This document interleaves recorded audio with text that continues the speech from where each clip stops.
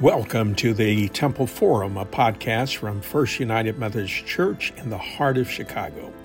Here we welcome a diversity of voices and conversation about how we live in the world as people of faith.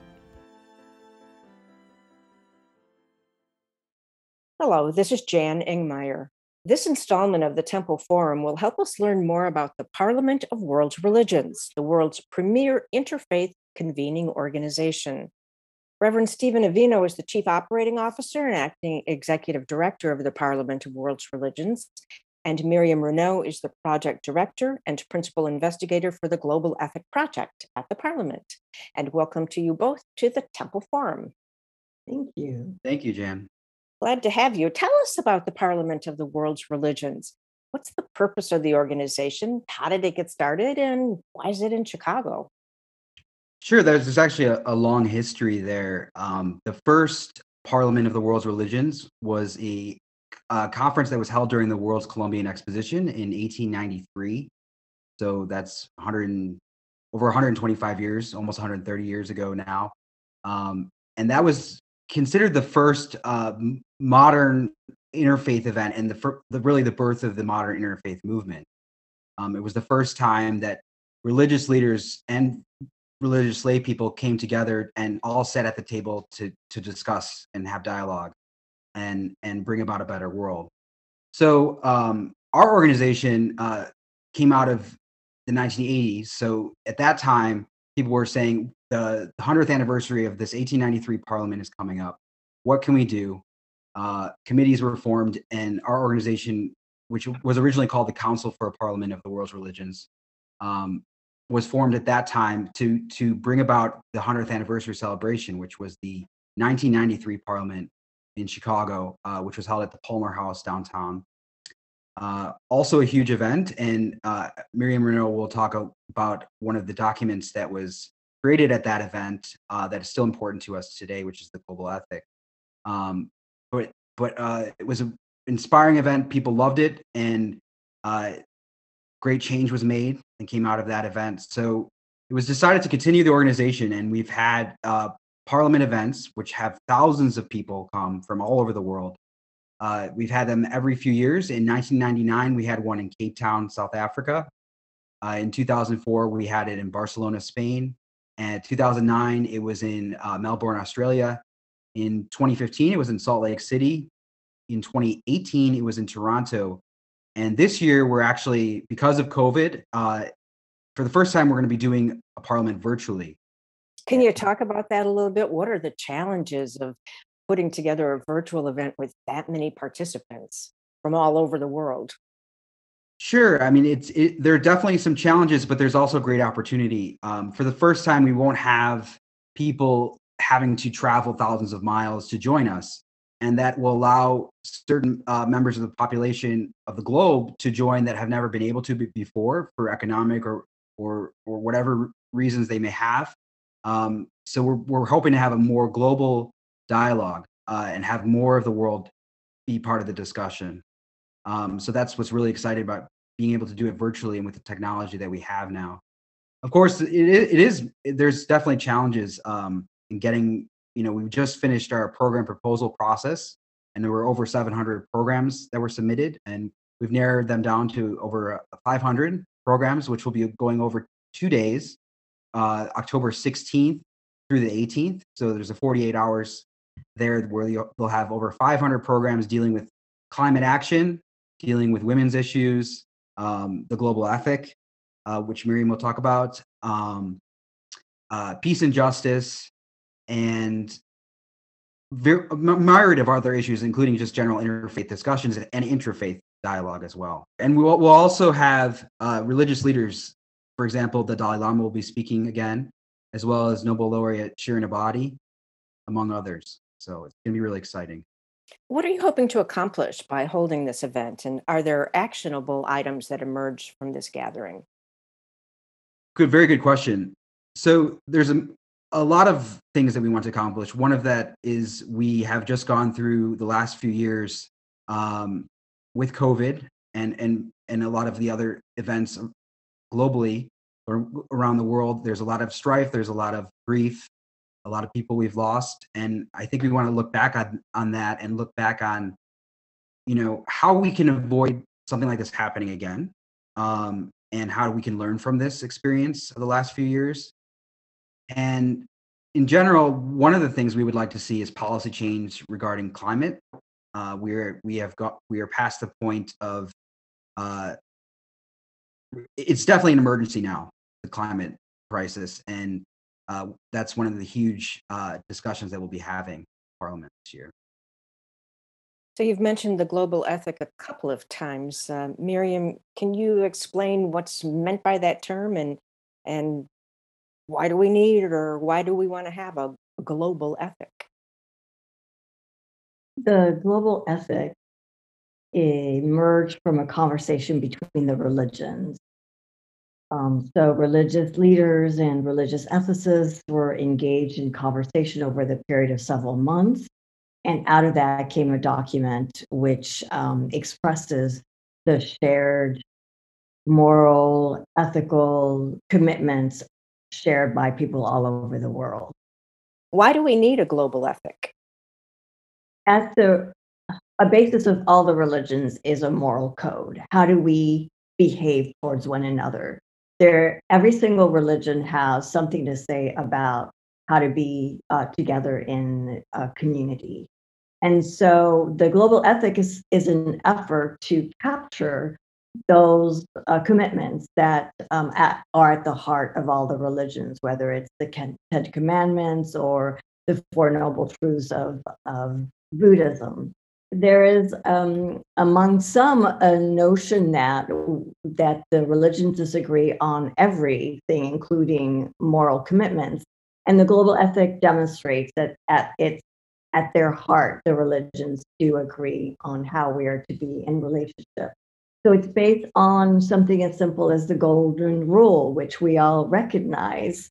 We can point to exceptions to it, of course, but as a basic rule and as a basic way to be together, we realize that it actually is a very effective way to think about how do we want others to treat us, and we should take upon ourselves to treat others in the same way. So it's an affirmation that the religions share basic moral commitments. And what are they? So it has 5 directives, which all start with a commitment to a culture. And so it's talking about a way of life, a way of engaging one another, and a consciousness that we strive to develop. So a commitment to a culture, something that we elaborate in ourselves and try to foster. Those 5 commitments will not sound strange because they aren't strange to the people of the globe. So we have a commitment to a culture of nonviolence and respect for life. And then that directive goes on to elaborate what that means. The second directive is a commitment to a culture of solidarity and just economic order. The third one is a commitment to a culture of tolerance and a life of truthfulness. And the fourth is a commitment to a culture of equal rights and partnership between men and women. And the fifth is a commitment to a culture of sustainability and care for the earth. So as Stephen was pointing out, a large component of the upcoming Parliament will be a discussion about climate change and how the religious people of the world want to engage that issue. The global ethic has a clear commitment that it lays out as to how we want, as a people who all share this one earth together, to engage sustainability and care for the earth. So what are next steps going forward for the Global Ethic Program and for the Parliament of the World's Religions? People are listening to this. How can they find out more? How can they get involved? Tell us how to find you and get people involved. With the global ethic? Oh, with both, right? With the global ethic and also with the Parliament. So I think the best way to get involved is to visit our website, which is parliamentofreligions.org. If you want to register and join us for the virtual event, October 16th to 18th, you can go to 2021.parliamentofreligions.org and register online there. It's going to be incredible. It is going to be available. The event itself, if you can't make it on October 16th to 18th, we will have it available, some of it on our website down the line, but it also will be available completely for 30 days after the event on the virtual event hub platform that we're using. So I really encourage everyone to join. It's going to be incredible discussion. And one of the great things about the Parliament is that everyone's voice is heard. We are ultra inclusive. We do not reject anybody's views. We do not reject any faith tradition. Everyone is brought to the table and is part of the discussion. And how about the global ethic, Miriam? How do people get involved with that? Or how can they follow what's happening with the issues? There is a special portion of the Parliament's website that is dedicated to the global ethic.